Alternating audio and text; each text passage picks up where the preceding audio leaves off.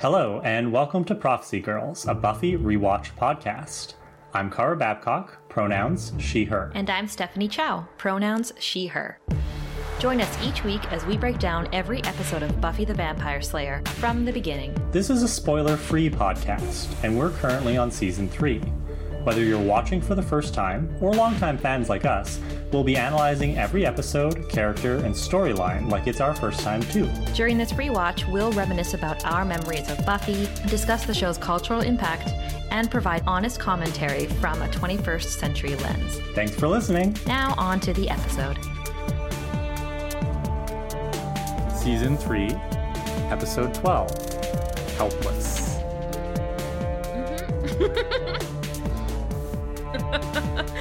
Steph and I are kind of speechless because this is going to be a difficult episode to discuss. And it's such a good episode. Like, I would say this is a really good episode. It's just... I don't know how I feel. Yeah, like, I can tell it is. The writing's sharp, and the story progresses, and we focus on two characters in particular. And it's scary. Can I just say that this episode is, like, the scariest one that we've seen so far on the show up till now? This was a very tense episode, and I do want to say congratulations to the writers for this one, because it's a horror show. They use a lot of horror tropes, and we've seen scary things in the past, but they've created a tension and a vibe on this episode that is true horror. Like, there's, like, you know, locked inside a haunted house. The psychopathic nature of the villain this week was actually quite scary. So that's what I mean when it's like, it's a good episode, in that I think they achieved that. I think that's where some of my reservations are coming from, is the fact that in some ways it doesn't feel like a Buffy episode. Yeah, they went full horror in this episode, so in a lot of different ways. All right, well, let's get into it, and we'll see how we feel as we go. You know, I felt really good at the beginning of the episode. Are you surprised? I am a little bit, because Angel has this shirt on. I thought for sure that would be a turnoff for you. Well, I mean, I'll take what I can get, because what we do have is a candle-lit, fireplace-lit mansion, and there is a goddamn charcuterie board picnic set up, laid out on the floor, and we pan over on this, and I'm like, what is happening? And then boom, Buffy and Angel roll into frame. They're not making love, unfortunately. They're fighting each other. They're practicing, or rather their stunt doubles are. And eventually Buffy kicks Angel to the ground. She grabs one of the baguettes and, like, rolls over on top of him, pretending to stake him. And she's like, gotcha. And Angel's like, right in the heart. And she asks if he's satisfied. And he says, I'm not sure that's the word. So, Buffy's straddling him, and she senses the sexual tension. So she gets up really quickly. And I was like, whoa, this is how I love to open up any episode. They both get up, and Buffy's like, I didn't mean satisfied, you know, because we're not having satisfaction in the personal sense. And Angel's like, of course. And Buffy's like, I have to go meet Giles, and thanks for the workout. Okay, but I'm just so confused. If they were working out together, was that the purpose of her coming? Because why is there a charcuterie board picnic laid out? There's, like, grapes and cheese. Do you not eat charcuterie with other people when you're working out with them? I wish. Like, there's a trend here that I'm really not on. That yeah, I'm not all with. of us. That's normal, Stephanie. I don't know. Well, God, you guys are so fancy. Everyone's fancy but me. I was like, did Angel lay this out for her? And if he did, that's so sweet. So romantic and sweet. And if Buffy brought it because she's the only one eating the food and, like, laid it out like that, then she's like, I gotta go. I was like, what the? Why? Why? So anyway, it looks delicious. I like to believe Angel did it for her, and she's being rude by not sitting with him and eating it. Angel is acting like a little schoolboy here. And he's like, oh, am I going to see you this weekend? Oh, you probably have plans. Like, he's really nervous to ask her what she's doing. So we're back to them seeing each other after a couple of episodes of we're not going to see each other. Yeah, now they're seeing each other, you know, with cheese involved. And Buffy says it's her birthday. She reminds everybody it's her birthday, and she does have a thing. And Angel says, oh, a thing. Like a date? And Buffy says, nice attempt at casual, but she does have a date with an older man, very handsome, likes it when I call him daddy. That's more sexual now than I think it was back then. And Angel's like, oh, it's your father, right? I hope it is. And here's something I noticed about Angel in this episode. He's a lot more lighthearted than the last couple episodes that we've seen him, and I love to see it. Like here, he's like grinning. He's like, you know, really vulnerable with her, and he's making her smile too. And I just like this lighthearted nature of him right now.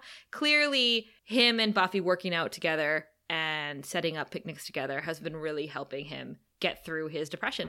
So Buffy says her father is taking her to the ice show, and she could use some fun. Cut to Buffy not having fun in the library with Giles, because he's getting her to stare at rocks and gems and such.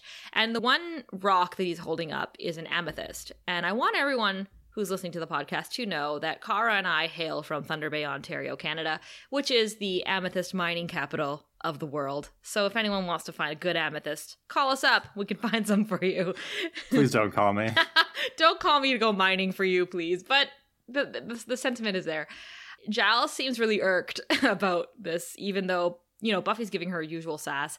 And he says he wants her glib-free attention. Again, they've been doing this the past couple episodes. They briefly mention Faith, right? Buffy says Faith is on an unannounced walkabout, is what she says. So she must be out of town or just not reachable at the moment. So Buffy wants to patrol. And Giles notes that Faith is not interested in proper training, so I rely on you to keep up with yours. And Buffy says that she hates being the good one. And I was like, but why does Faith get off so easily? Buffy's forced to do it. I know Faith doesn't really have a traditional watcher, right? An official watcher with her. But it is weird that they give Faith so much slack and not Buffy. So something I'm noticing as I'm rewatching the series kind of one episode a week, which I think is the first time I've done it, at least since I watched season 7 when it was being broadcast, because my past rewatches, it was always like, oh, it's on every day after school on Space, or, you know, once I was watching it on DVDs, it was like I would, you know, sometimes go a week without watching it, but then I'd watch a couple of episodes in a row. So now that I'm watching the episodes with more space in between them, I'm really noticing how in this season, Faith isn't around as much as I thought she was. I know. She's not been in a few episodes now. It's interesting how the writers are trying to do this character development by just mentioning her, and I don't know if she's being underutilized or what. Obviously, given what happens later on in the season, it's just like, that's weird. I guess my brain thought she was around this part of the season more. Yeah, I agree with you. It is weird to really see that she's not here. And I think this is halfway through. Like, we're over halfway done the season at this point, which is weird to think about. But yeah, for sure. Where's Faith at? So Giles asks Buffy why she's so anxious. And Buffy says she has energy to burn. And I was like, yeah, because she wants to bone Angel and she can't. So she says she has to come here and stare at rocks. So Giles puts a giant blue rock in front of Buffy and says, stare at it. And then we cut to the playground at night, and Buffy is fighting a vampire, and she throws the vampire down the slide at the playground, and she's like, that was really funny looking. Could you do it again? And he's like, I'll kill you for that. And Buffy's like, for that? What were you trying to kill me for before? And I just really love the sass. And suddenly Buffy kind of squints like she's really dizzy and like steps back for a second. And in that time, the vampire is able to quickly overpower her. And he's about to stab her with her own stake. And he's saying, let me know if I'm doing this right. And Buffy looks really scared. And we cut to credits. Yeah, I know. Why the sexualness of it? After credits, Buffy does manage to headbutt the vampire, grab her stake. And as he dives on top of her, he kind of kills himself on her stake, and she's very, very visibly shaken by what just happened. So in the library the next day, she's throwing knives at this dartboard and missing, and Giles comes in and she says something is wrong, and she says she's way off her game, and she asks what's going on, and Giles suggests that it's just a bad bug, like she's got the flu. And Buffy starts panicking. She's like, well, I can't get sick because my dad's coming and we're gonna go to the ice show, and we do that every year. And I was like, every year? You didn't do it last year, Buffy. Last year you were getting laid. So, like, every year? Yeah. This line hit me harder now that we're in the middle of a pandemic where every little sniffle is possibly a deadly disease raging across the entire world. I know, yeah. it's scary to think that that's also still happening. So Buffy says she needs to spend more time training, even though Giles says, like, lay off. And then she breaks something with her knife and she's like, I'm gone. And he's like, thank you. And she goes. And outside on the picnic table, Xander, Willow, and Oz are hearing about Buffy's ice show plans. And I think they're making fun of it, saying, like, it's for little kids. And Buffy, she says it's not a big, dumb, girly thing. There's a lot of Olympic medal winners there, and every year her dad buys her cotton candy, and they get their souvenir programs, and then she's like, okay, it's a big, dumb, girly thing, but I love it. And I was like, it's not big and dumb and girly, Buffy. Love what you love, all right? Figure skating's great. Yeah. Enjoy it. So I like the reminder that, Buffy's into skating. And is it just me, or is she wearing the outfit with the long scarf and the top and stuff that she wore back in season 1 when she was figure skating? Oh, season 2. Yeah. Yeah, they could be. Ooh, we'll have to go back and look. Yeah, but Oz pipes in. And, like, mind you, the Scoobies don't have much to do in this episode, right? That's one of the reasons why it feels so off to me, yeah. Yeah. But Oz pipes in and says, ice is cool. It's water, but it's not. And I was like, okay, great addition to this conversation. So Willow thinks it's sweet that her dad and her have a tradition since he's not around that much. So everyone remember Hank? We haven't seen Hank since the beginning of season 2. So here's a reminder that we haven't seen him in a long time. And we don't see him now. I know! What the fuck, Hank? So Xander still wants to party to celebrate the birth of Buff, and Buffy says maybe we should put a moratorium on parties in my honor. They tend to go badly. Monsters crash. People die. And Willow's like, 18's a big one, though. You can vote now. You can be drafted. You can vote not to be drafted. And Buffy says she chooses to celebrate this one with quiet reflection. And for anyone who's not from the States or from Canada, like 18 is a pretty big deal. It is a pretty big birthday. It signifies like our independence in a lot of ways because we usually graduate from high school when you're 18. You can vote, as they're saying. You can get a tattoo at 18. It is a big age. You're technically an adult. You're verging onto adulthood when you're 18 years old. Cut to Joyce in the kitchen who's making dinner, and there's a big bouquet of flowers on the counter. And Buffy comes in, and Joyce says they're from her father. And then she says his quarterly projections are unraveling, and he can't afford to take time off right now. He promised to make it up to you. It's all right there in the letter. So Buffy is looking so sad. She takes the letter, and the ice tickets are in there too. And she just kind of balls it up as Joyce is talking. And Joyce is saying, like, I can get someone to cover for me at the gallery and I can take you to the ice show. No, it's not the same, Mom. And Buffy throws everything across the room and stalks out. I don't want you. I want my dad. Okay. You're just going to smoke up. Mom, you won't watch the show if you know what I mean. But Hank, what the hell? Not even a phone call? Not even, like, you can't even call her up. That's a weak sauce excuse. Oh, for sure. He's banging some hottie who's like 15 years younger than him. He's gone to Tahiti. Like, he doesn't want to spend time with... I'm sorry. Am I bitter? Are you? You're right, though. You're right. Like, a fucking letter, quarterly Hank, projections. like a bouquet can make up for the fact that you haven't seen Buffy since the summer of her junior year. No. Don't forget, there was a time that he also visited her in her dreams and told her that she's the reason that her parents broke up. Well, yeah, but that's another big thing that we need to think about for this episode, too, is the parental father figures in her life. So this is a big blow. Obviously, Buffy's pissed. And she's like, I was just thinking of it'd be nice to have a quiet birthday. And she leaves. So we cut to this random mansion or house, and this man is bricking up windows as an old man watches. And another man comes down the stairs, and the old man is like, how much longer, Hobson? And he says, 5, maybe 6 hours, sir. And they're all British. And the old man says, once you finish, you and Blair get rest, but sleep in shifts. And then they all stare at this locked box. And the man says, we're getting very close. The Slayer's preparation is nearly complete. Ooh, dun, dun, dun. Something's happening. So we cut to the library where Giles is taking out more rocks and stones. And Buffy is talking about the ice show. And this is another why is everything in Buffy's life miserable? Because she's like trying to talk up the show and is very clearly trying to get Giles to come with her to it.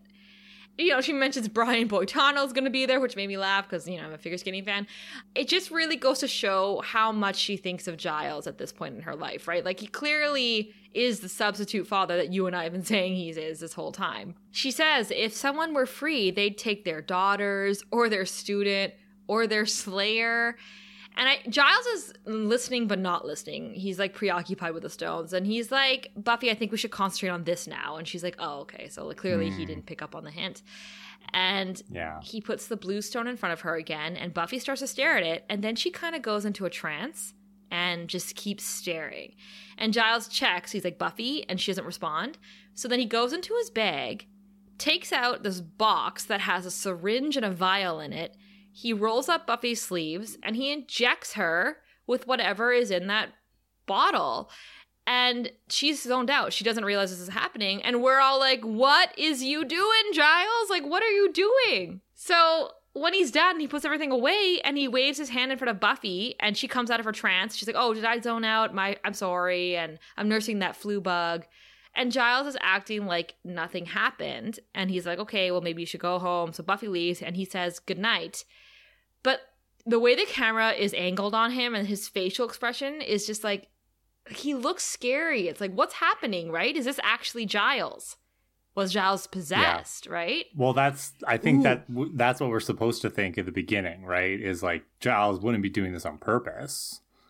Surely. There has to be something nefarious. And that's what makes this episode so difficult for us, is that the evil committed in this episode is Giles betraying Buffy, and he chooses to do that. And there's no coercion here. And we can talk more about the Watchers Council and stuff later, but like, this is Giles. He's not under the influence of an evil spell, right? He's choosing to do this to Buffy of his own free will. And it's just... And part of me, what I was thinking about while I was watching this episode is, honestly, I think it's worse. Like, it's so much worse to watch when you know what's going to happen. Mm-hmm. If you've seen the episode before, it's harder because you have to watch Buffy go through all these stages, and you know what's coming, and you know that low point is coming, and you know that those conversations with Giles are coming, and it breaks my heart every single time. It's like watching Surprise or Innocence when you know what's going to happen, right? It's like, it's so much worse. Yeah, it's such a violation. It really is. And coming from Daddy Giles, who Buffy is basically claiming right here that she trusts him and thinks of him as a father, and for him to do this to her is really awful. And we're going to talk more about it later for sure. On campus the next day, Buffy and Willow are chatting, and Buffy is asking how things are going with Amy the rat, because remember, Gingerbread Amy abandoned Willow and Buffy to burn at the stake and turned herself into a rat. And Willow says, good, she loves her new exercise wheel. Her nose wiggles, and she's like talking about her like she's a cute little pet. And Buffy's like, oh no, I meant how's it going changing her back into a human being? And Willow's like, oh, yeah, I'm still working on it. But I just got her the cutest little bell. I thought that was cute. And we cut to Cordelia, and she's getting verbally accosted by a Mitch who said he was waiting for her at the Bronze the night before, and she made him look stupid in front of his posse. And Cordelia, in classic Cordelia form, is saying, first of all, posse is passé, like making fun of him. I'm right there with you, Cordelia. Thank you for critiquing that. So firstly. Secondly, she's like, anyone with a teaspoon for brains knows not to take my flirting seriously, especially with my extenuating circumstances. And he's like, well, what are those? And she says, rebound, look it up. I love that Cordelia is admitting that she's rebounding. Like, that's a very healthy way to approach this. Yeah, she's like, I know exactly what I'm doing by flirting with every single loser guy like you just to get some attention. And I like that she's like standing up for herself. She's like, get out of my face. Yeah, I blew you off because I can. And suddenly this guy grabs Cordelia and pushes her against a tree violently.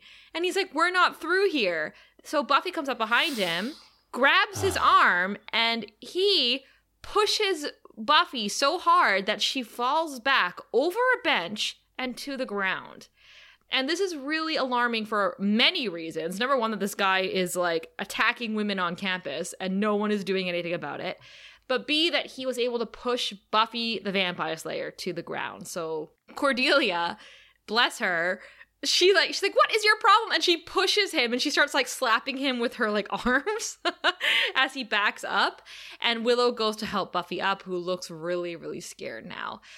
So that was weird. That's a weird scene. So Buffy catches up with Giles in the hallway and says that she got swatted down by some no-neck and rescued by Cordelia.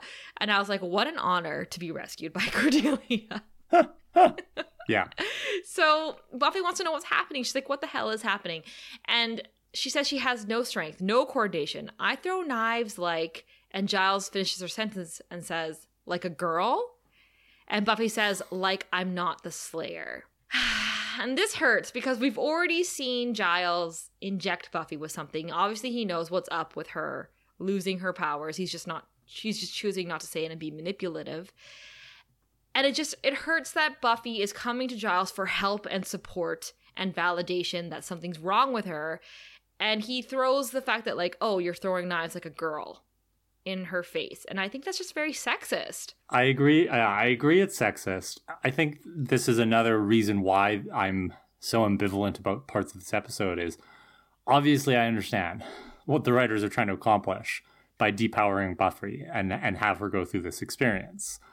But at the same time, parts of me feel like, I don't know, this feels a little bit inconsistent because, as you can see, I'm having trouble formulating my thoughts here. But it's like, part of me feels like Buffy should be reacting to this differently, you know? Mm-hmm. And I don't know if we're supposed to take it that it's not just that the drug depowers her, but it also, like, suppresses maybe some of her energy.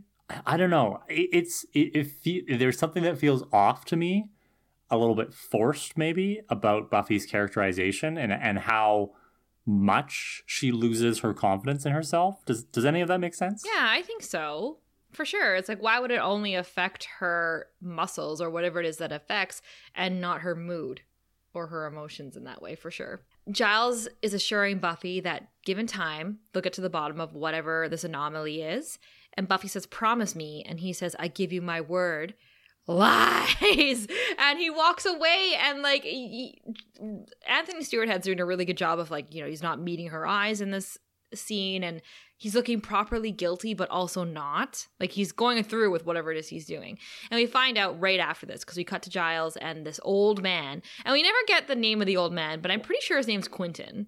And they're sitting at the mansion that we saw them at before, and the man is telling Giles that he's having doubts. Like, Giles, you're having doubts. Cruciamentum is not easy for Slayer or Watcher, but it has been done this way for a dozen centuries. When the Slayer turns 18, it's a time-honored rite of passage. And Giles says it's an archaic exercise in cruelty to lock her in this tomb, weakened, defenseless, to unleash that on her. And he's looking at the box at the other end of the room. We're learning something really interesting here. So clearly, this man is of the Watchers Council. There's something called a cruciamentum, which is some sort of trial or tradition that Slayers I believe, I don't know if this is a literal translation because I do not speak Latin. It sounds like made up Latin, but it sounds like crucible to me, right? So a crucible being a bowl where you burn away everything that is irrelevant. So that's what they're doing here, right? They're taking away her power and they're putting her into this battle, and they're saying if she survives, she's going to be stronger and better, and we'll know that she's a good Slayer. And if she doesn't survive, well, there's always another one where that came from. I know. And Giles is fighting this now. He's saying, if any one of the council still had actual contact with the Slayer, they would see, but I'm the one that's in the thick of it. So here's Giles admitting that the council literally has no contact with the Slayer, something we've known for a while. But why is that, you know? And this man, Quentin, is saying, this is why you're not qualified to make this decision. You're too close. The Slayer's not just physical prowess. She must have cunning imagination, a confidence derived from self-reliance. Believe me, once this is all over, your Buffy will be stronger for it. And Giles says, or she'll be dead for it. So, why... This is my point. Why does Buffy need to be tested now? She's been the Slayer for 3 years. She's died once. She's saved the world so many times and in brutal ways. Why test her now? See, yeah, I agree with you on that one. It's like, did you not pay attention to the part where she died and came back to life and still managed to kill the Master and still managed to stop the world from being sucked to hell? It's like, are you not paying attention? Because it sounds like you're not paying attention. I feel like we can waive this one and you can just go home and drink tea, right? Yeah, like it's mightily suspicious why you have to do that now. Just as we said earlier, the Slayer is coming into her own. 18 years old, is like verging on adulthood now, and suddenly you want to put her in a test that might kill her. Will very likely kill her at this point. You snaky snakes. So Giles is leaving. And the man is walking him out and saying, Rupert, if this girl's everything you say, then you have nothing to worry about. And then they hear a man screaming behind them. These two guys and him unlock the box that is at the other end of the room. And inside is a vampire. And he's in a straitjacket and he's wailing. One of the men takes a pill jar and puts pills on this really long spoon. And he says, Kralik, your pills, open your mouth. And he reaches over with the spoon and drops the pills in the vampire's mouth. And then the other guy brings a glass of water, also attached to a long stick, and lets the vampire drink it down. I want to know where I could get a long spoon like this. Yeah, only the Watchers I feel Council. like that would come in handy. Only the Watchers Council has it, so you have to sign up. So this also reminds me of a discussion we had in Amends about medicating vampires, right? And I was talking about like, can vampires be affected neurologically by pills and stuff? And here we see a vampire being medicated for some reason, and that's interesting to me. I'm just like, interesting. So there are some layers to this. Well, they never quite explain what it is he's taking or what it is he's suffering from, right? It's a mystery. I think the implication is that the pills are antipsychotic medication. And one thing I did want to discuss at some point is how, like you brought up the horror tropes here, and we've got the misogynistic psychopathic killer, but part of me is like, this is, once again, we are conflating mental illness with being violent and psychopathic, right? And I do not appreciate that. Well, and I do want to talk a little bit more about this test too, because was it on purpose that they wanted this like psychopathic vampire? Was that like a part of the test? Or yes. Yeah. I think they choose the worst of the worst. Yeah. And of course, the worst of the worst are mentally ill. Yeah, like, so there must be like a dedicated team on the Watchers Council that preps for this test whenever there's a Slayer who's about to turn 18, right? And I guess they're scrambling to prep for Faith as well. It's like, oh, damn, now there's 2 Slayers. What do we do? We need an extra vampire, stat. Yeah, because this vampire has to be, like, obviously a little bit scarier than your average one, I guess. But yeah, actually, I do want to bring up, because we just learned what this test was and we talked a little bit about it. Emma has written into us for a hot steak, and she brought up this point, which I think we should talk about now.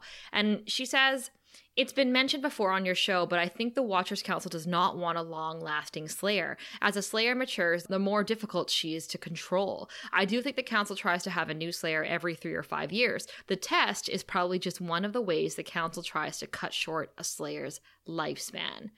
Yeah, like that's exactly what this is, because it just so happens Buffy's turning 18, but she is already proving, by the end of this episode, we see that she's becoming difficult to handle because she's getting independent, she's getting a voice, and she's starting to see the Council for what they really are, and she's going to start pushing back.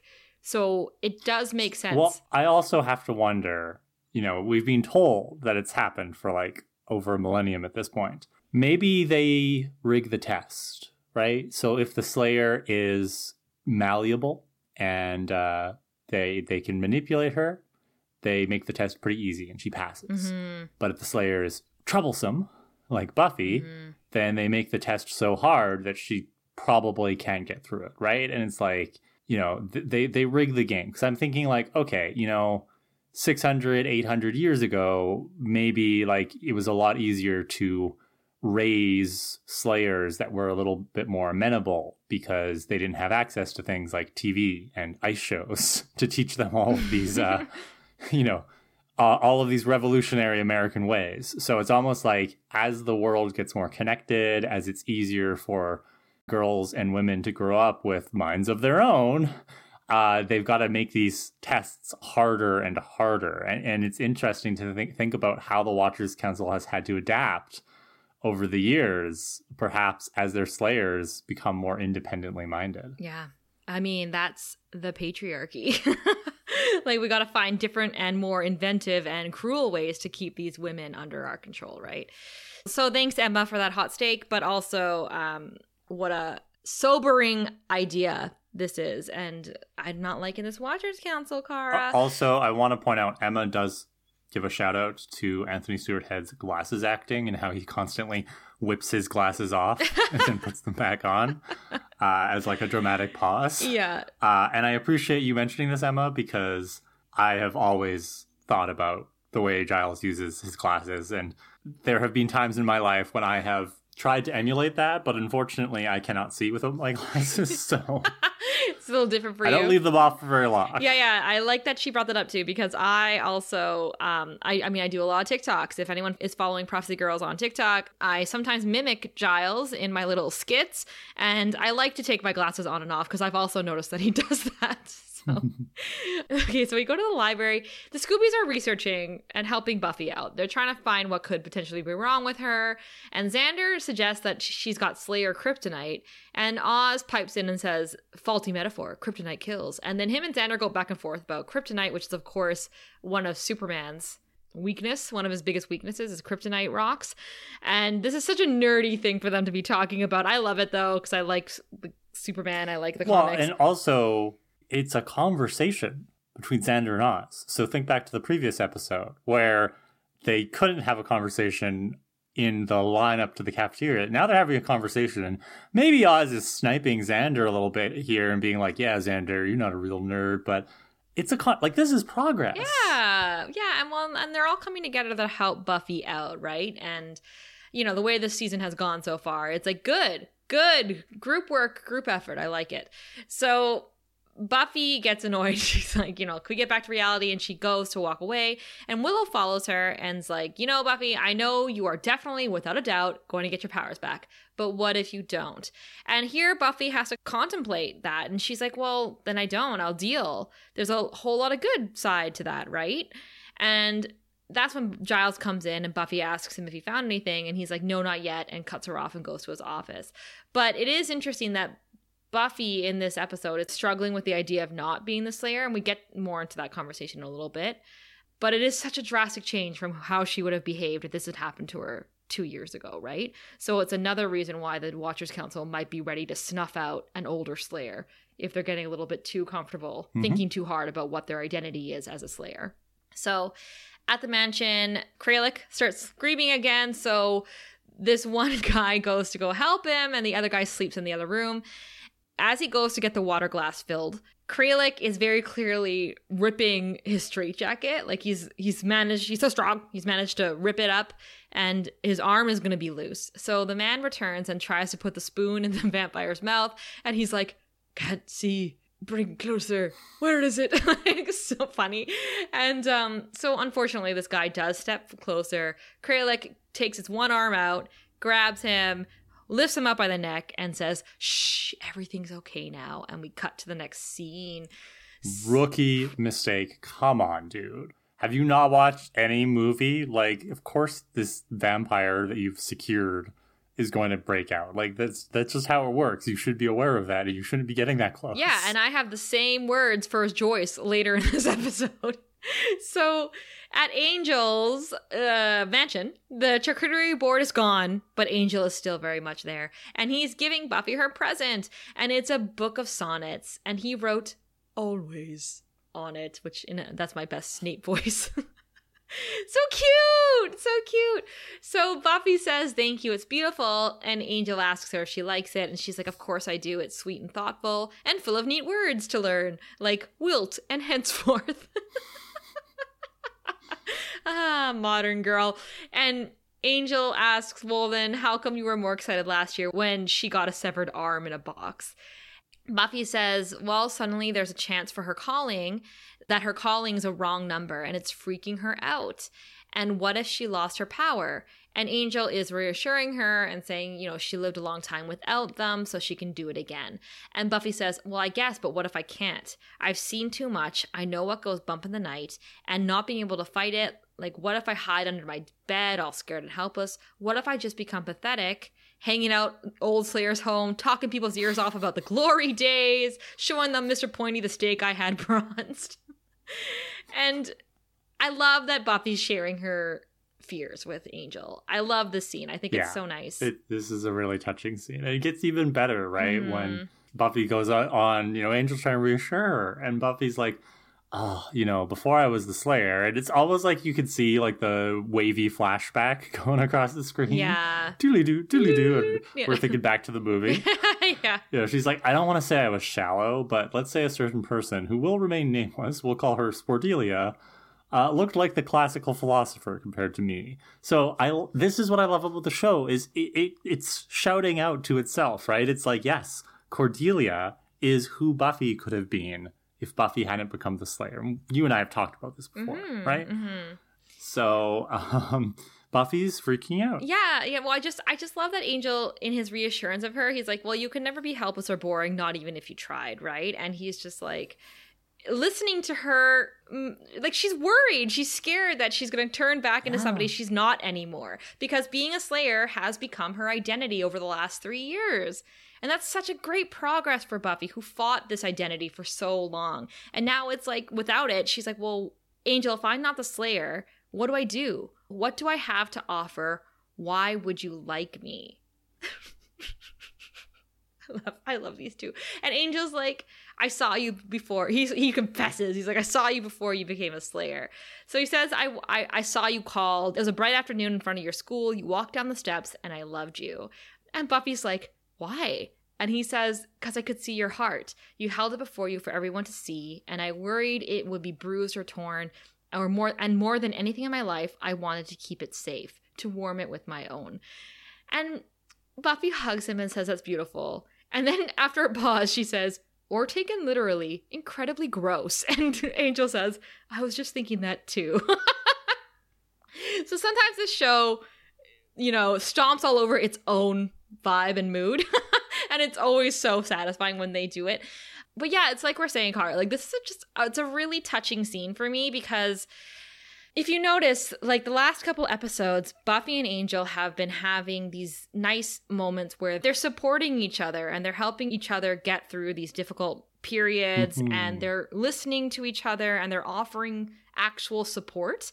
And in this way, we don't really know if they're together or not, but they clearly have a very important comfort in each other's life at the moment, and they're leaning on each other a lot. And if anything, their relationship is more deep right now than it has ever been. Well, who else can she talk to about this? She can't talk to Giles because he's acting really weird.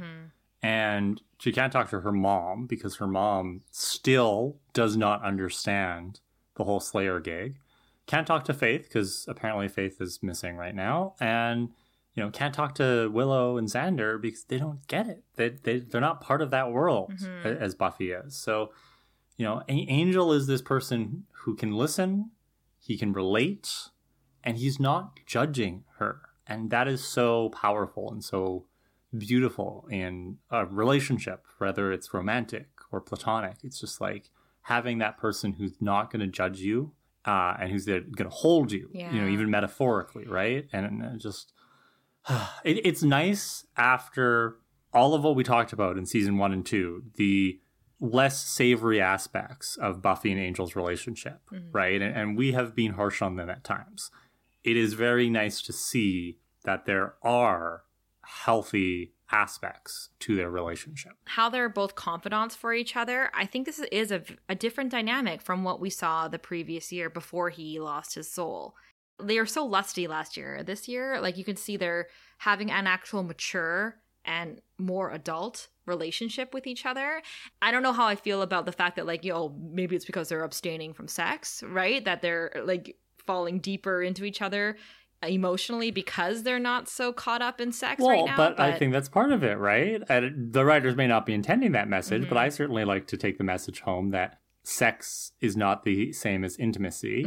And sometimes relationships, again, regardless of the type of relationship, a relationship is stronger when sex either isn't a part of it or it is a less important aspect of the relationship because you need those other forms of connection. Yeah, and I totally agree with you. And this is why I like the progression over. It's been 3 seasons of us with Buffy and Angel, and it's like an actual relationship where the first couple months you're in honeymoon phase, right? You're lusty, you're making out all the time, like you can't get enough of each other. It is later in the relationship when you really dig down and you have these emotional connections, and that's what they're showing us in this relationship. It's so beautifully built. One of the achievements of the show is the way Buffy and Angel's love story was rolled out. And we're seeing a really nice time period for their relationship in these next couple episodes. And I also want to point out that, he brought up the scene we saw in Becoming Part 1. And he says, like, I loved you, right? Like, I loved you right away. And I don't know if that's true or not. I actually kind of think that he's saying that to Buffy just to make her feel seen and to help her feel better. Well, he might think it's true, right? Like, our memories play tricks on us, and I think we are all susceptible to revising our memories. Yeah. So you and I might disagree with that statement because we saw the quote-unquote objective version of events thanks to the flashbacks in Becoming. But he might genuinely have convinced himself that that is the story. It's true. Yeah. So that's why I know that a lot of people would get caught up and they're like, oh, he watched her outside her school. Like, we've had this conversation. Go watch Angel on Trial. But right. I mean, the fact that he confesses to it here and explains it, points to him for actually bringing it up. He should probably have brought it up when they first met. For sure. At least he did bring it up. Well, he's bringing it up now, and he's bringing it up to make her feel better. He's like, even before, sure, when you were Spordelia back then, you were still a wonderful person. Right? And it's only going to get better from here. So I think, 10 out of 10, 11 out of 10 for the scene for Buffy and Angel. I love it. So we cut to the mansion. Kralik is licking his fingers and he's humming, and the man that he killed is on the floor, and he vamps out and gets up and starts breaking Kralik out of the box as he rambles on about songs that are stuck in his head, and they make him go nuts, ha ha ha ha ha, because, like you said, there's a lot of references to mental health that don't sit well with us.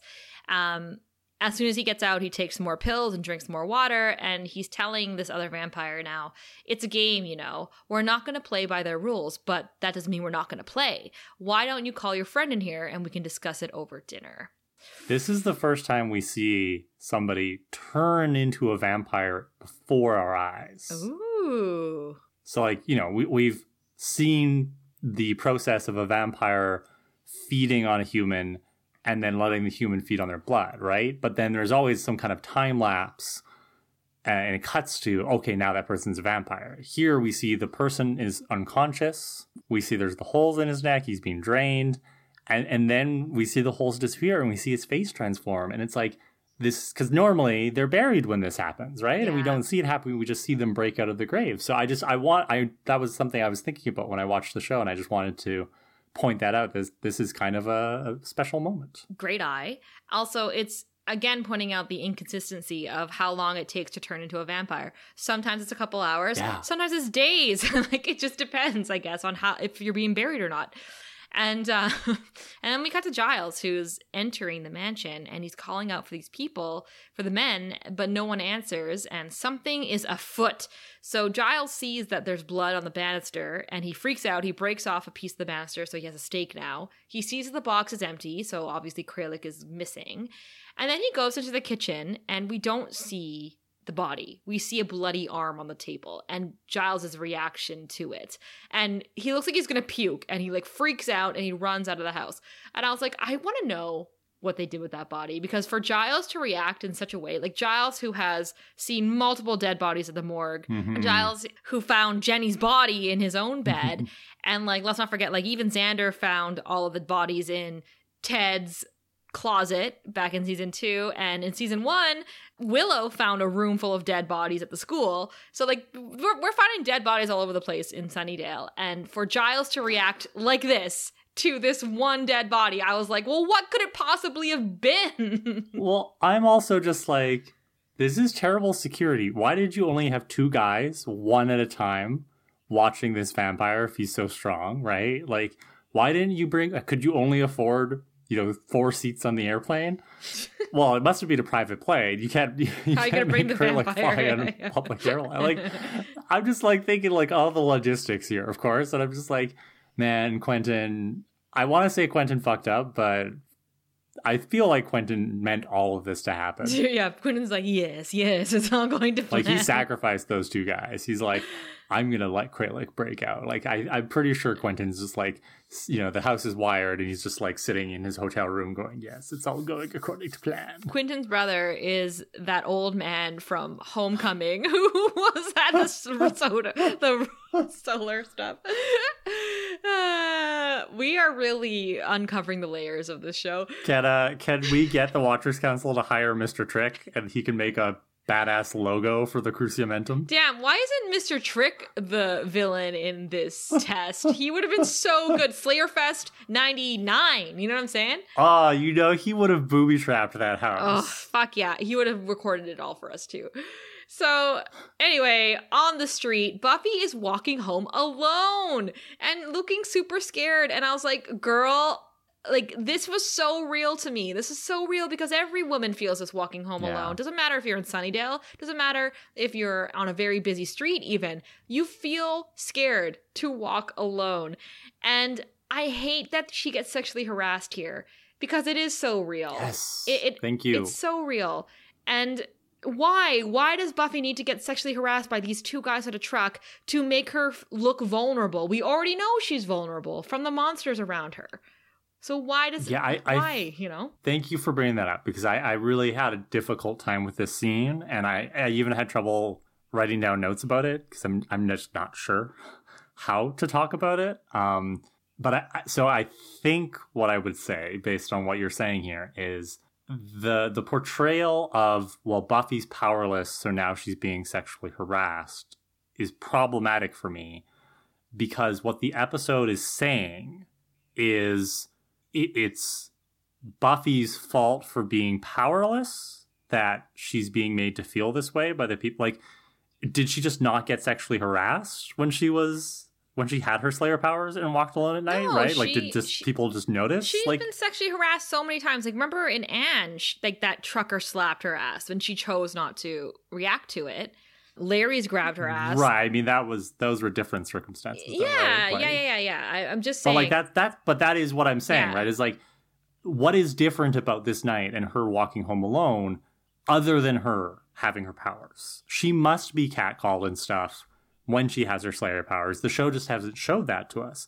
So there's just something really icky to me about how the show is equating Buffy's powerlessness with her vulnerability to sexual harassment.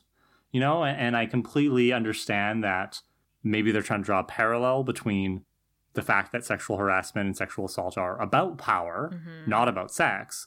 But it just, it doesn't sit right with me because it's reducing Buffy's power to her sexuality, to her vulnerability, and saying, well, Buffy, now that you don't have Slayer powers, it's your fault that these guys are getting to you.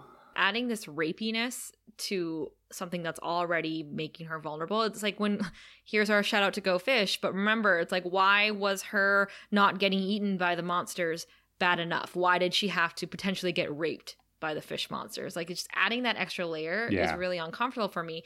And also, this was a triggering scene for me because I've also been that girl walking down the street alone, and one time 2 men did grab me and grope me and then laugh and walk away. And I was 23, I think, when that happened. So putting this in here, it is real, but to the point where I don't think it needed to be in here at all. Ooh, this was hard for me. So Buffy chooses not to react to it because what can she really do? And that's another part of her vulnerability here that's hard to watch. And I do wish that Angel had walked her home, as she says, right? She says, like, walk me home, Angel. No, I'm fine. I can take care of myself. Like, clearly he offered and she was like, no, I'm fine. And then she starts to hear humming and she's like nervous and she's like, hummers, big turn off. I like guys that can remember the lyrics, which I liked. But of course, when she turns around, she runs directly into Kralik. And he says, I wish I could, but my mind just isn't what it used to be. So there's another draw to his mental illness. And Buffy starts to struggle as he grabs onto her, and she manages to pull away from him, but he has her jacket in his arms. And the other vampire comes up behind her and chases her. And Buffy's screaming for help. She's screaming, like, somebody please help me. And she's running down the alley, and no one is coming. And she manages to squeeze underneath a fence just as the vampire's grabbing at her legs. And she goes into the middle of the street, and one car literally, like, refuses to stop for her to help her. Keeps going. And then the next car happens to be Giles. So they get into the car, and the vampire holds onto the car for a bit, then falls, and we see Kralik watching them drive away with her coat. And I will add here, too, that Buffy obviously clearly dropped her gift from Angel at some point in this tussle, and that makes me sad. Mm-hmm. In the library, Buffy's traumatized. She's wrapped in a blanket, and she's telling Giles, when the vampire hit me, it was like my arm was broken. It hurt so much. I can't be just a person. I can't be helpless like that. Giles, we have to figure out what's happening to me. So Giles confesses, and he pulls out the syringe and says it's an organic compound of muscle relaxants and adrenal suppressors. And the effect is temporary. You'll be yourself again in a few days. And Buffy just looks at it and she says, "You?" And Giles says, "It's a test, Buffy. It's given to the Slayer once or if she reaches her 18th birthday. The Slayer is disabled and then entrapped with a vampire foe, which she must defeat in order to pass the test. The vampire you were to face has escaped. His name is Zachary Kralik, and as a mortal, he murdered and tortured more than a dozen women before he was committed to an asylum for the criminally insane." So he stops here because Buffy throws the box with the needle in it at him and misses. And she calls him a bastard. And she said, "All this time you saw what it was doing to me. All this time you didn't say a word." And I want to pause here and think about, so now we know Zachary Kralik's background. He was a murderer and torturer of many women. One can assume that he also probably raped these women because whenever, I always just think of these psychopaths, the Ted Bundys of the world again, and that's what he's being compared to. And I'm like, I can only imagine. But the fact that the Watchers chose this particular criminal, this particular person to become a vampire, and I'm assuming they turned him, and then they're the ones that sick him on this girl. I'm very alarmed. Well, I don't know that they turned him. It's possible that they just captured him, right? Yeah. We don't know how, when he was active. I will say, watching this episode last night was very difficult because yesterday was, when we were recording this as of yesterday, it was the 32nd anniversary of the École Polytechnique massacre in Montreal, where a man came into the school and shot and killed 14 women who were training to be engineers. And he made comments at the time that indicated he was killing them because they were women and he was tired of feminism. This happened in 1989, the year I was born. And, thinking about that day while watching an episode where the villain is a woman-hating psychotic vampire, puts a new kind of weight onto what's going on in this episode. Yeah. Giles says he wanted to tell her, and she calls him a liar, and she's absolutely right. And Giles says, "In matters of tradition and protocol, I must answer to the council. My role in this was very specific. I was to administer the injections and direct you to the old boarding house on Prescott Lane." And now Buffy is freaking out. She's grabbing her hair. She's saying she can't take this. She can't hear this. She's crying. She says, who are you? How could you do this to me? And it's so true. The betrayal here is next level. Buffy lied to Giles at the beginning of the season that Angel was back, and he was upset about this.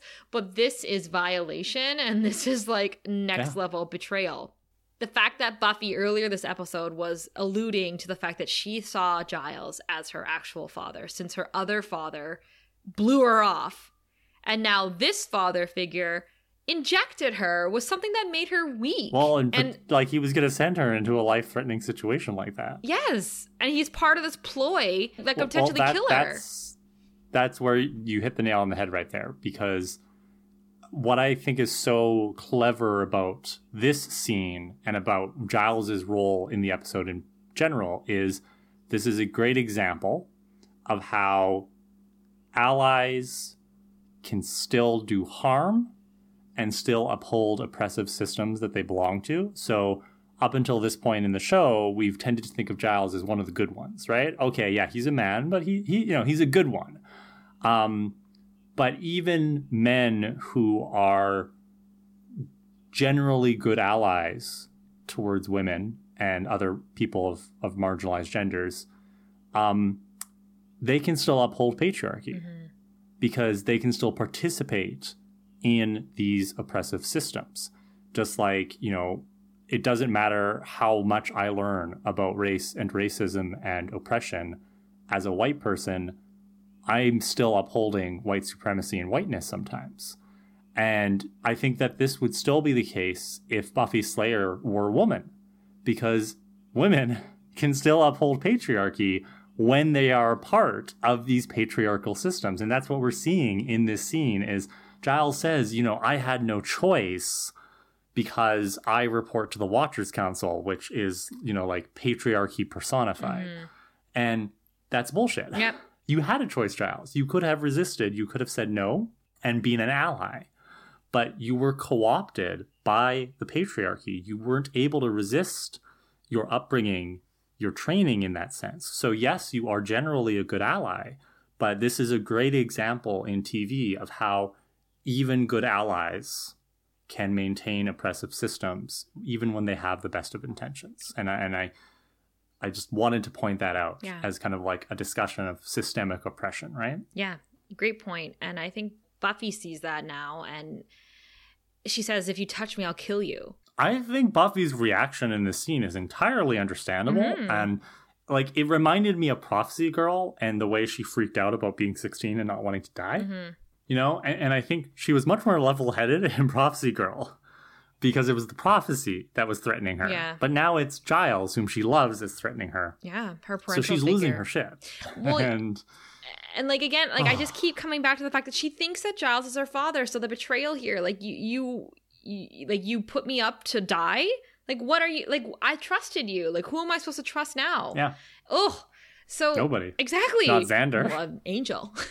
So Giles is now in tears too, and he says, you have to listen to me because I told you, now that I told you the test is invalidated, you will be safe now. I promise you. And whatever I have to do to deal with Kralik and to win back your trust. And Buffy says, you stuck a needle in me. You poisoned me. And isn't it funny? Isn't it interesting how Giles is kind of like, okay, like, yeah, it's invalidated now, and I'm going to make you safe, and I'm going to make this better. I'm going to, like, you have to trust me. Like, I'm going to win it back, blah, blah, blah. Where when Buffy let down Giles in the previous episode, Revelations, she just took it very quietly, right? The fact that he no longer trusted her. And she was like, I'm going to make this right, but in a quiet way, where Giles here is kind of like coming out very vocally and being like, I like, what can I do? What can I do? Right? I mean, Giles has never been a dad before, so that we know of. So Cordelia comes in. Cordelia comes in at this moment, and she's like, what's going on? And she reads the room. She sees that things are tense, and she says, oh God, is the world ending? I have to research a paper on Bosnia for tomorrow, but if the world's ending, I'm not going to bother. I love you, Cordelia. Oh my God. And Buffy's like, she goes to leave. And Giles is like, you can't walk home, Buffy. It's not safe. And Buffy says, I don't know you. And it's like so chilling the way she says it. But of course, Cordelia says, she says to Giles, did something take her memory? He's Giles. Giles. He hangs out here a lot. And Buffy's like, Cordelia, will you drive me home? And Cordelia sees how serious she is. And she's like, of course. But then before she goes, she turns to Giles and says, but if the world doesn't end, I'm going to need a note. They leave. Oh, what an ending. Like, there's no other way to end that scene except to have Cordelia come in with comic relief. It's quite brilliant. It defuses some of that tension. But when Buffy asks Cordelia to drive her home, oh, that hit me. Because that's, like, because the way that Cordelia, I think in that moment, Cordelia's brain finally shuts off her mouth. And she realizes something a lot more serious is happening. Yeah. And I like that she doesn't hesitate. And it's that solidarity of women in the sense of like, I don't need to know the story. I can just see that you're in pain and something is very wrong. and I am going to help you, and she doesn't need an explanation. She doesn't need, justification. The way that she's like, well, I'm going to need a note afterwards. That's just Cordy being Cordy. Yeah. But it's like, she and Buffy have not been on the best of terms in recent months.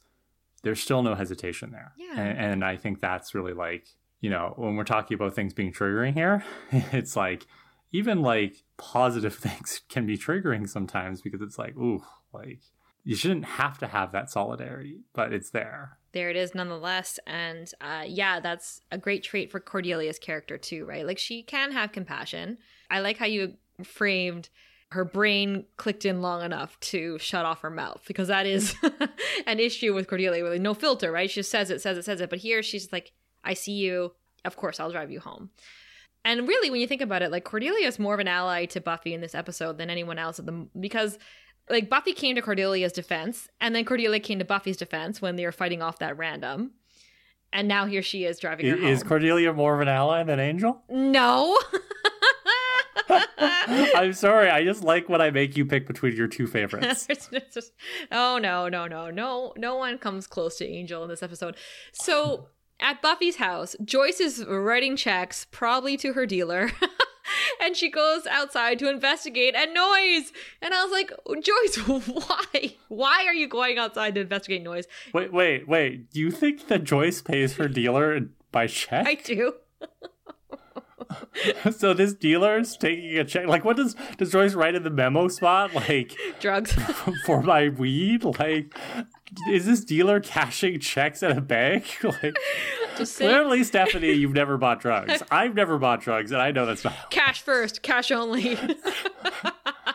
Well, whatever. She's writing checks at her table. I can only assume that's what she's putting them toward. So, but the point is that, yeah, she goes outside and she sees someone lying there in Buffy's coat. And of course, it's Kralik, who turns over and says, "Mother." And I was like, okay, but Joyce, yeah, your daughter is the Slayer. It is nighttime. Yeah. You know your only protection, and it's not barely protection, is being inside your house. Do not go outside and investigate noises, you fool. Oh, It's bad. So Joyce gets stolen because Buffy comes inside through the back door. Joyce is taken. So we need to call Liam Neeson right now. Buffy calls up Kralik and says, "I will find you." I have a particular set of skills. And then Kralik says, "Good luck." And then the hunt begins. Well, Kralik tells her where to find her, right? So that's very convenient. Oh, this was actually, the origin stories of the movie Taken. Some trivia for anyone who didn't know that. But Buffy comes in through the back door, strangely enough. Cordelia drops her off in front of the house, I assume. Buffy walks around the back, comes in. I think she did it because she wanted to dramatically throw the bouquet of flowers from her real father into the garbage. And she was like, father figures are pieces of shit. I'm not into it anymore.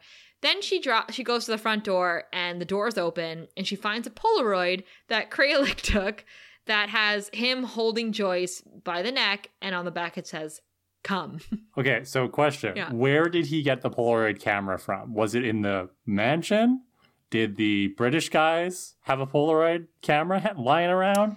Was it in Buffy's house? Was it just lying on the table and he was opportunistic? Or did he tell Joyce, he's like, so before we go, I'm going to need a Polaroid camera. Do you have one? Yeah. And if not, like, he runs to the corner store. I'm just confused. Where did the camera come from? The timeline in my mind is that after he got Buffy's jacket, he went to the corner store and got a Polaroid as well as a marker to write "come" on the back. Oh, yes. Okay, and tape. He got that tape makes too. So much sense. Yeah. Thank you. The local staples. And then so he came prepared, right? And this is this puts him up there with Angelus, who would have done the very same thing. Like, always come with your props. Angelus would sketch Buffy's mom. Oh, true. He doesn't need a Polaroid. I know. This is what makes Kralik a little less creative.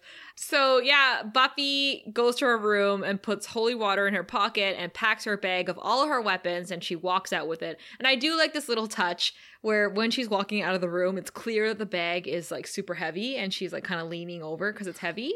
And any other time that she's carried her bag or thrown it through her bedroom window, it's like feathers, right? So there is a difference here. Good point. Yeah. So another question.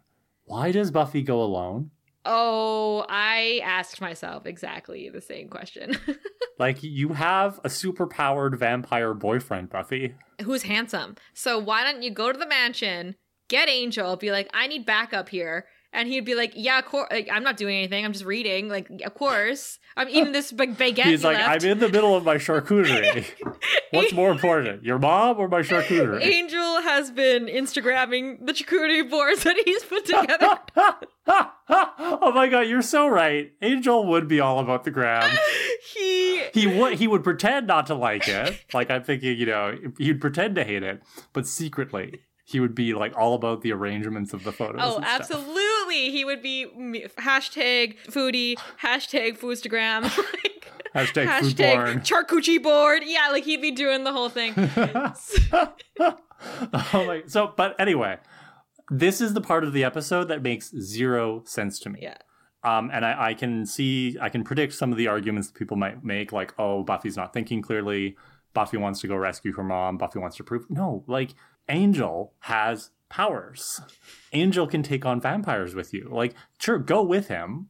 Maybe Buffy thinks that Angel wouldn't let her come along out of a sense of trying to protect her. And maybe she doesn't trust that. And she's like, well, I need to be there to... But it's like Angel is a secret weapon here. Yes, I know. And this is the thing too, is like, I get it. Like, Buffy needs to do this on her own. This is Buffy's own test. She's like, no, I can do this. Or she's like just so preoccupied with saving her mom, she doesn't have time. Like let's put it this way. I would have accepted even something as simple as the writers being like Angel giving her gift like a day early, because he has to like go out of town for some reason, right? And they just kind of get rid of him. But it feels like a loose thread to me. He's on a walkabout, just like Faith, like just like missing that episode. Yeah, or I wouldn't. It would be funny if she showed up and she was like, this guy attacked me and I dropped the book and my mom's kidnapped. I need you to come with me. And he was like, you dropped the book? Like, as in, like, you didn't have my prison. Anyway, so yeah, we cut to the house, and Kralik is taking Polaroids of Joyce, who's tied to a chair and her mouth is bound, and he's talking about his own mother, and he's giving us some backstory on him, and he's like, his mom had no self-respect, so she took away his. When he was 10 years old, she had scissors, and you wouldn't believe what she did with those, but she's dead to me now. It's because I killed an aider. And he tells Joyce that he's not going to kill Buffy. He's going to make her like him. And then when she goes to sleep, she'll wake up and her mother's face will be the first thing that she eats. And he admits that he has a problem with mothers. He's aware of that. And I was like, damn, this is some dark-ass serial killer shit. You know what I'm saying? Well, and that's, call back to nightmares. Yeah. Because that's Buffy's greatest nightmare, right? Is being turned. I really like this actor. And I know we'll see him again in the future. Minor spoiler. But, like, he does a really good job of playing off this character. Because, we could have gotten a Luke or Judge. Just, like, this wooden kind of vampire who's big and strong. But this guy's, like, a psychopath. And it actually is quite scary to me. I think he's doing a good job. Buffy enters the mansion and she opens the door and she leaves a stake. She props it open with a stake. And she has her crossbow out and she's walking around looking for her mom. And then the vampire takes the stake out of the door and like clicks and he's like, oh, like, as in, like, she heard me. And we cut to Giles, who's in the library on the phone, and Quentin walks in. I think his name is Quentin. I know we said earlier, like, that's what we think it is, but they never say. I just think it's Quentin. And Giles is saying that he was trying to get a hold of him. And did you see what happened at the boarding house? And he's like, yes, I saw. And Giles is like, the guy killed Hobson and Blair and turned Blair into one of his own. Your perfectly controlled test seems to have spun rather impressively out of control, don't you think? And the man's like, nothing's changed. Change is nothing. So you're right, Cara. He probably planned for that to happen the whole time. And Giles says that he's told Buffy everything.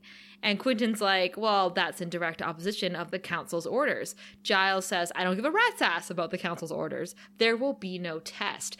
Okay, Giles, like, it's too late. It's way too late for this, but I am glad that he's starting to break away from that patriarchy and the tradition. Like, he's, like, standing up for Buffy now. It's a little too late. Bit late, though. Yeah, little right? late, but, like, he's doing it. And Quentin says the test has already begun. The Slayer entered the field of play 10 minutes ago, and he returned just as she was entering the house. So Giles gets up, and Quentin tries to get in Giles's way and saying, like, this is no business of ours. And Giles pushes him against the door and says, this is not business, and he leaves.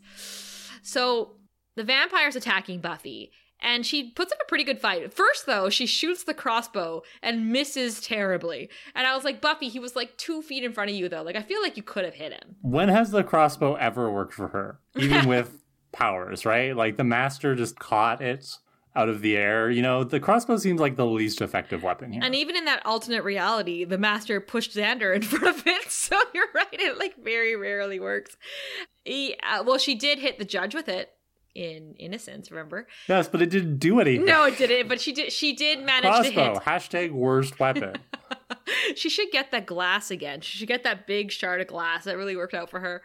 So she fights off this vampire pretty good, to be honest. Like, she stomps on his foot and, like, pushes him away, and she pushes a bookshelf onto him and bashes his face in with a fire poker or something. Classic Cordelia moves. Yeah. I was like, man, she really did learn something. She just needed a spatula.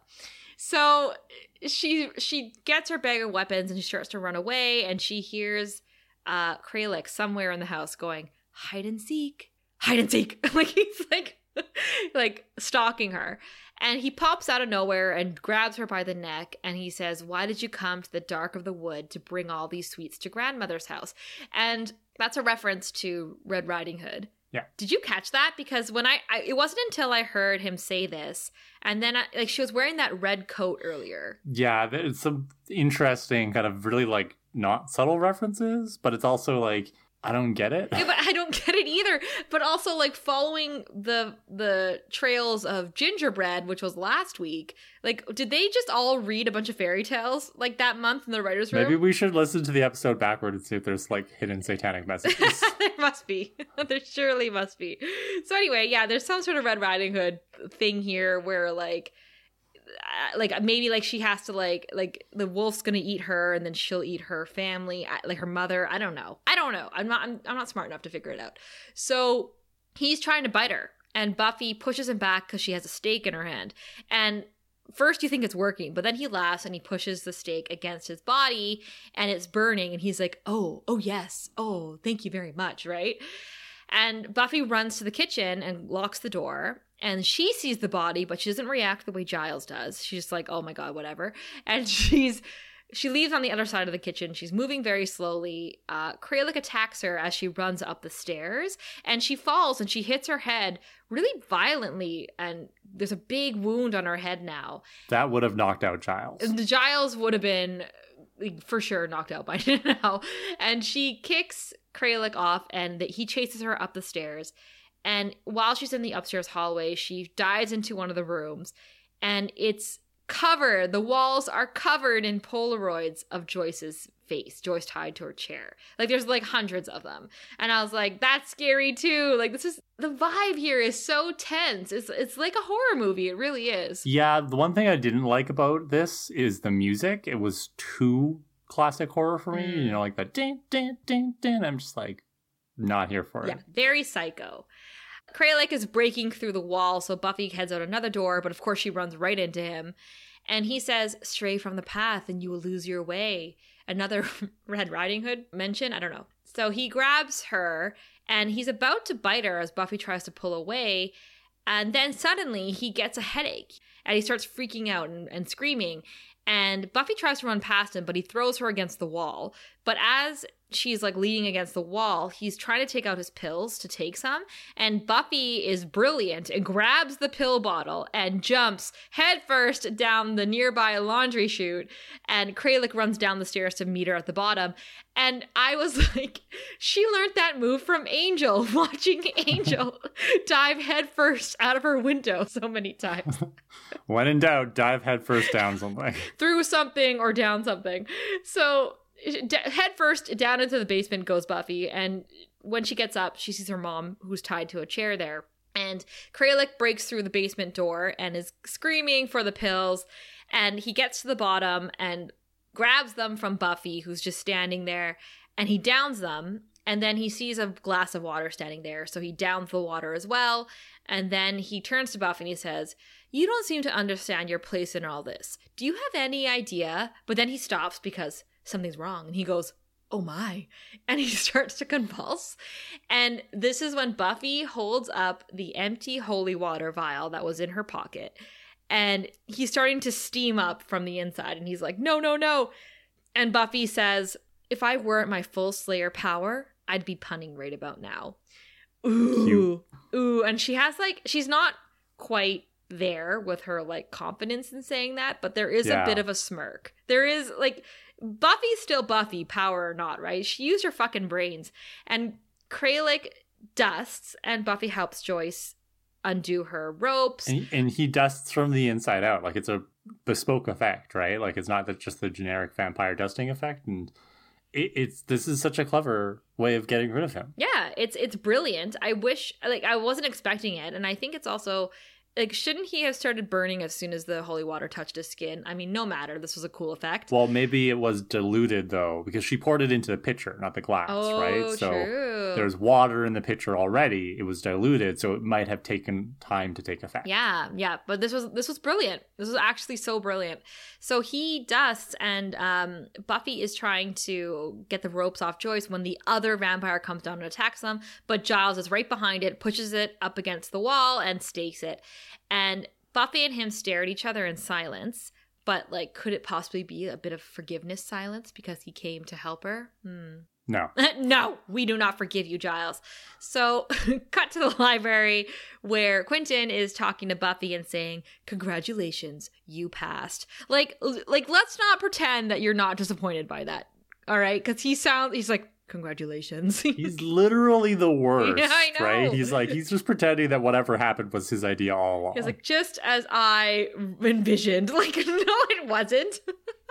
I want to punch this guy in the face. Oh, for real. And other places. I do too. And he says, "You exhibited extraordinary courage and clear-headedness in battle. The council is very pleased."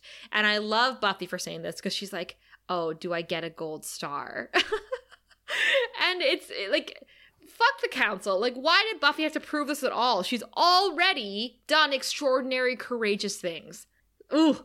So he starts to say, "I understand that you're upset." And she says, "You understand nothing. You set that monster loose and he came after my mother."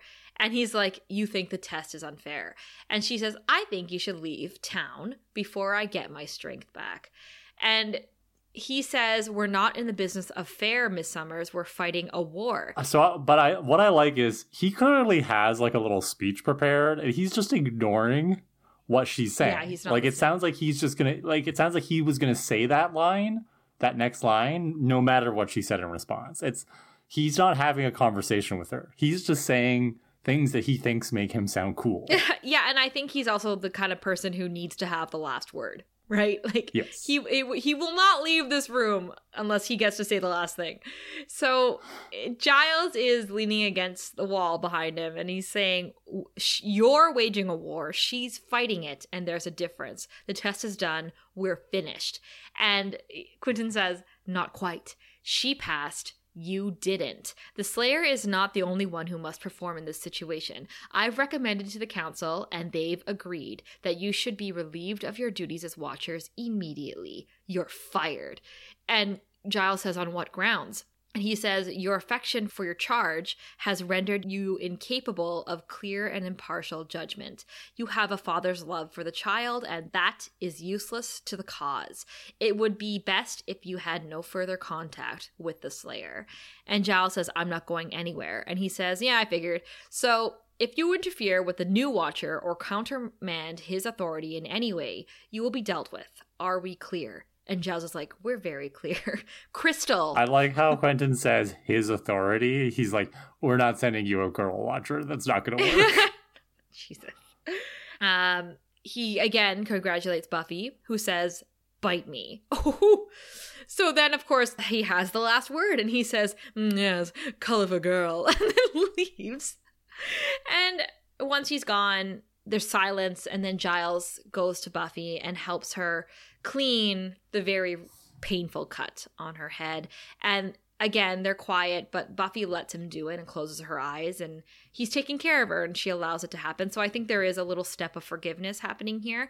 But also I think Giles, as much as we said earlier, it's too late, Giles. You already did it. You already poisoned her and manipulated her and put her in danger. So it's too late for you to take it back. But proving that he is the father figure to Buffy, because look at what he did for her, right? He lost his job. He put himself in danger too. And he went against the authority, the patriarchy, to save her. So far it appears that Buffy is going to allow him to stay in her life and that she's more or less forgiven him at the end of the episode because of the sacrifice he just made. But for me, I'm not quite satisfied. I think he needs to do more. Yeah. So in Buffy's kitchen the next morning, the Scoobies and Joyce they're all making PB&J Sandies. I think that's so cute. They're all making like sandwiches together. And Willow is freaking out because Giles got fired. She's like, how could Giles get fired? And Oz is asking Buffy how she killed Kralik, and Joyce is like, oh, she was very clever. And then she's like, you tell it, dear. You tell it better.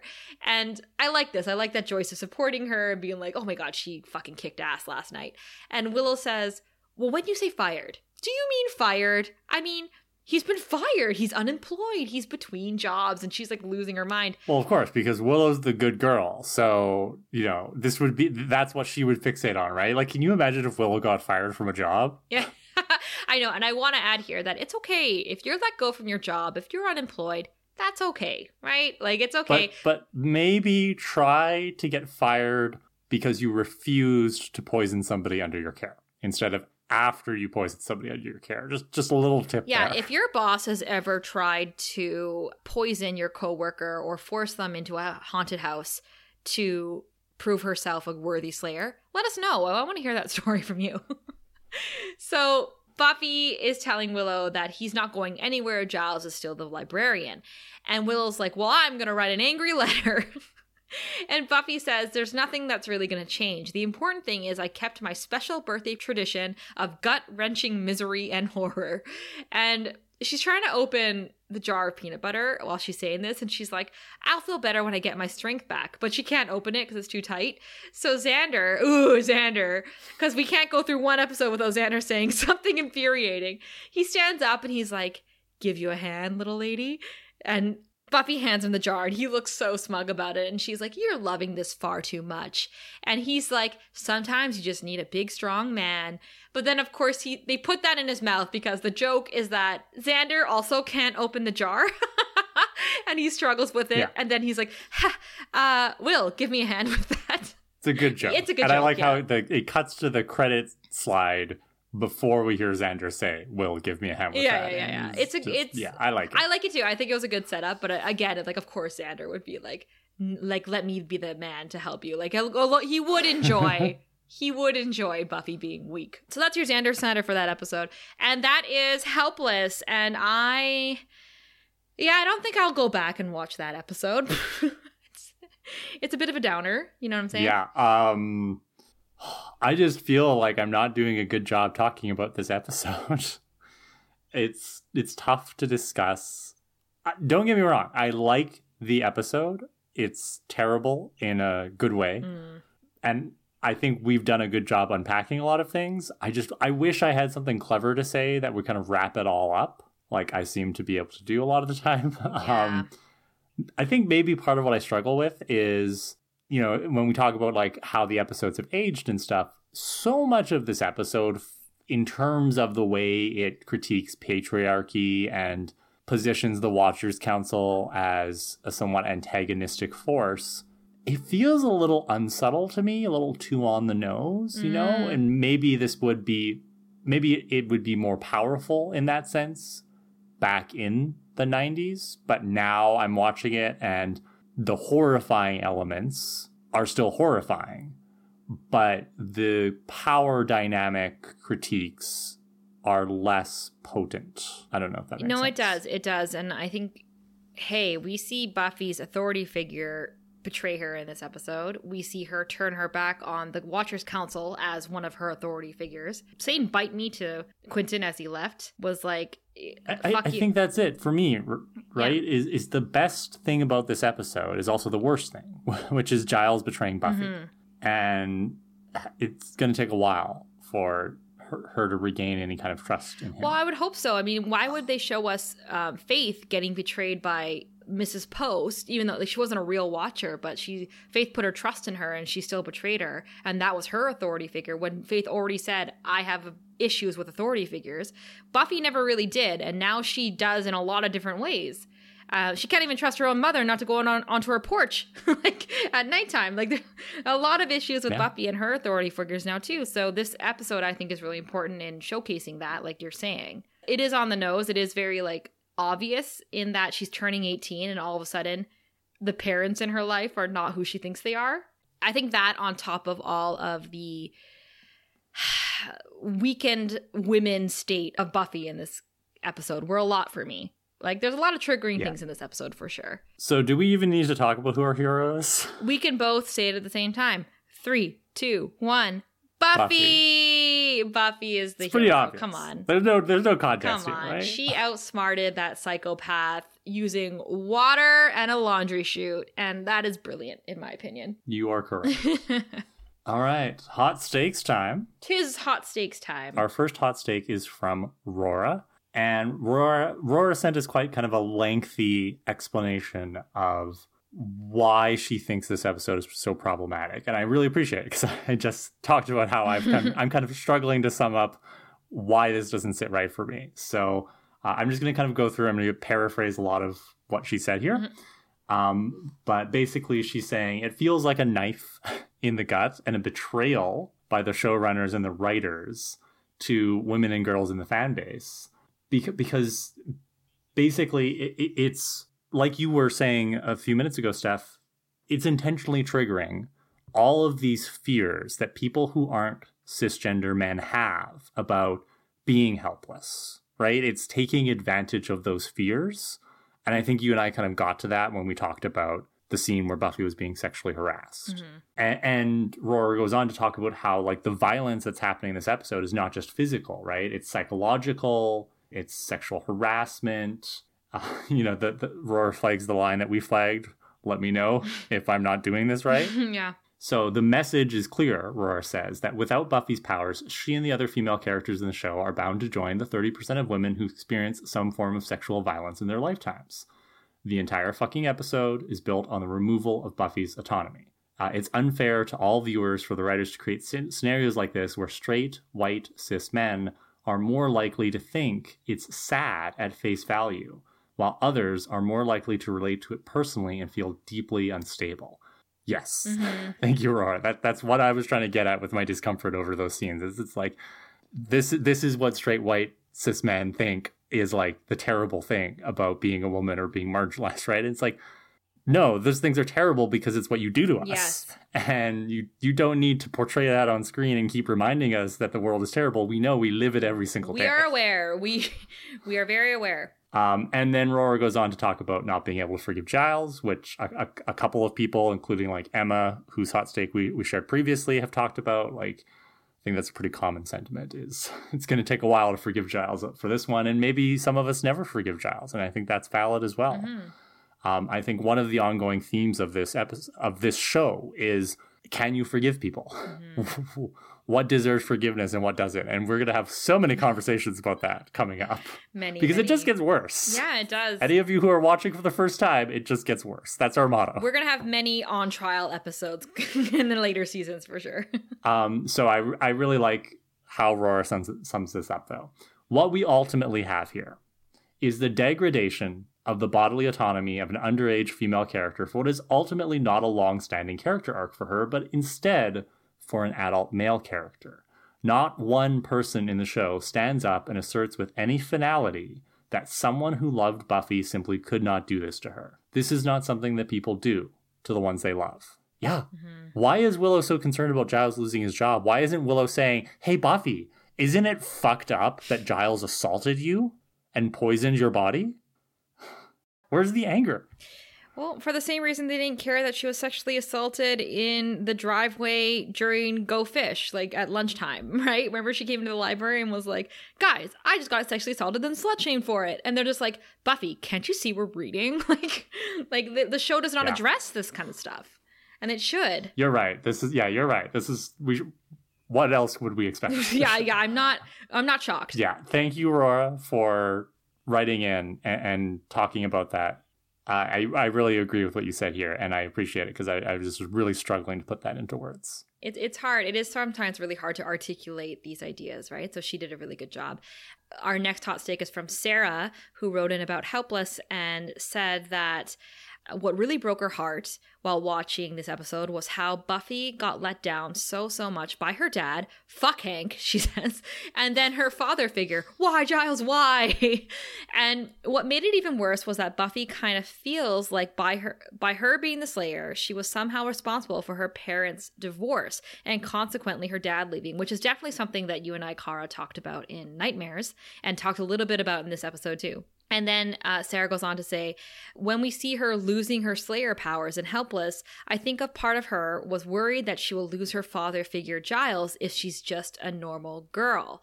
Ooh. I know. Either way, she can't win, and that's so darn heartbreaking. Yeah. This is what I mean, again, our listeners come in with way more articulate and better spoken ways of saying what we're trying to say, because when Giles said, like, oh, you're throwing knives like a girl, and isn't engaging Buffy on her worry, he's just like, well, I mean, we'll figure it out, whatever. He wasn't taking her very seriously.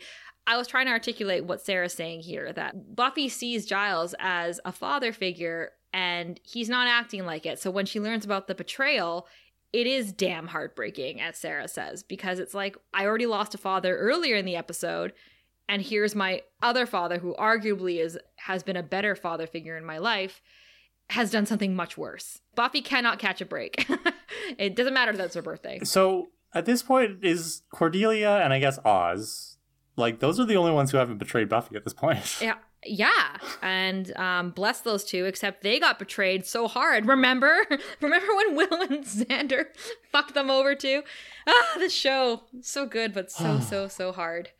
So thanks, Sarah. Our final hot stake is from Alex, who says, if Faith is 18, as we're saying here, did she have to do the 18th birthday no Slayer power fucked up test that Buffy did? Does she just never have to do it if she was already 18 when she became the Slayer? And if she did have to do it, why would she not tell Buffy? I have questions. Good question. Yeah, so actually, there's a bit of a discussion of this going on in the Prophecy Girls Discord. And newer listener Laura, who actually just joined our Buy Me a Coffee support, so thank you, Laura. Laura said that there's maybe a correction to the correction we had previously from Emma about Faith's age, and that Faith is actually still 17 and just a month older than Buffy. Ooh. And apparently there's some novels, like some Faith-centered tie-in novels that, give more of her backstory and talk about her age and stuff. Laura brings up this entire thing of like, well, if Faith's age is based on this novel, wouldn't Faith have gone through this test and told Buffy about it? And Laura suggests that the author of that novel might have been told to age Faith up so that certain other things that happen later in the season are less gross and creepy if it was with an underage character. Yeah, I mean, it's a valid question.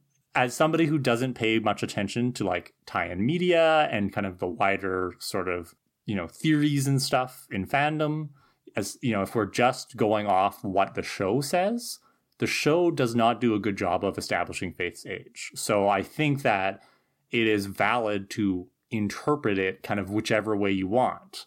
So yeah, did Faith have to go through this test? My theory is the Watchers Council was woefully unprepared for having two Slayers at once. And they didn't have the test prepared for Faith. And she doesn't have another Watcher at this. Like, the Watchers are sleeping on the job, right? How long has it been?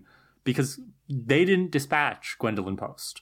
So they've tacitly allowed Giles to be Faith's surrogate Watcher here.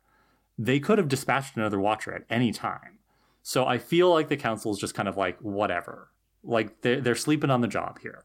And I think that the ambiguity here around has Faith done this test or not is just a sign of the Watchers Council total incompetence.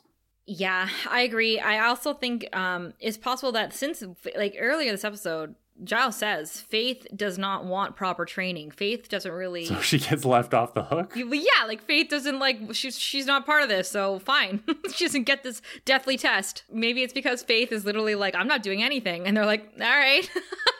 You just like do your own thing then. Well, that doesn't seem fair. It's not fair at all. That's why Buffy says it sucks being the good one. The one that has to be murdered because I'm so good, you know? Boo. Yeah. Man, you guys come in with these hot takes and they just make this rewatch and the recording so much better. Thank you, everybody who participated today. And keep them coming. We have a whole other half of a season coming up, but not right away. Right, Cara?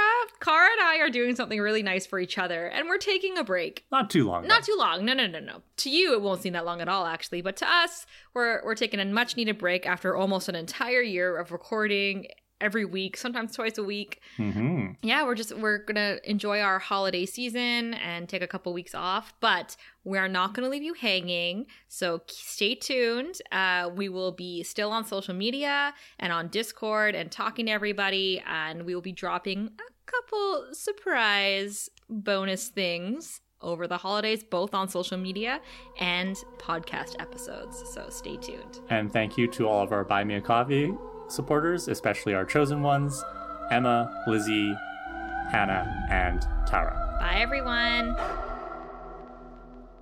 Thanks for listening to Prophecy Girls. If you want and can afford to donate, head over to buymeacoffee.com/prophecygirls for one-time and monthly options. We appreciate all of your support, even if it's just spreading the word about us or enjoying our show week by week. We also invite you to join in the discussion by messaging us on our social media channels. Follow us at Prophecy Girls Podcast on TikTok, Instagram, and Facebook, and Prophecy_Girls on Twitter. You can also reach out to our email at prophecygirlspodcast@gmail.com or visit our website, prophecygirls.ca. See you next week. Bye.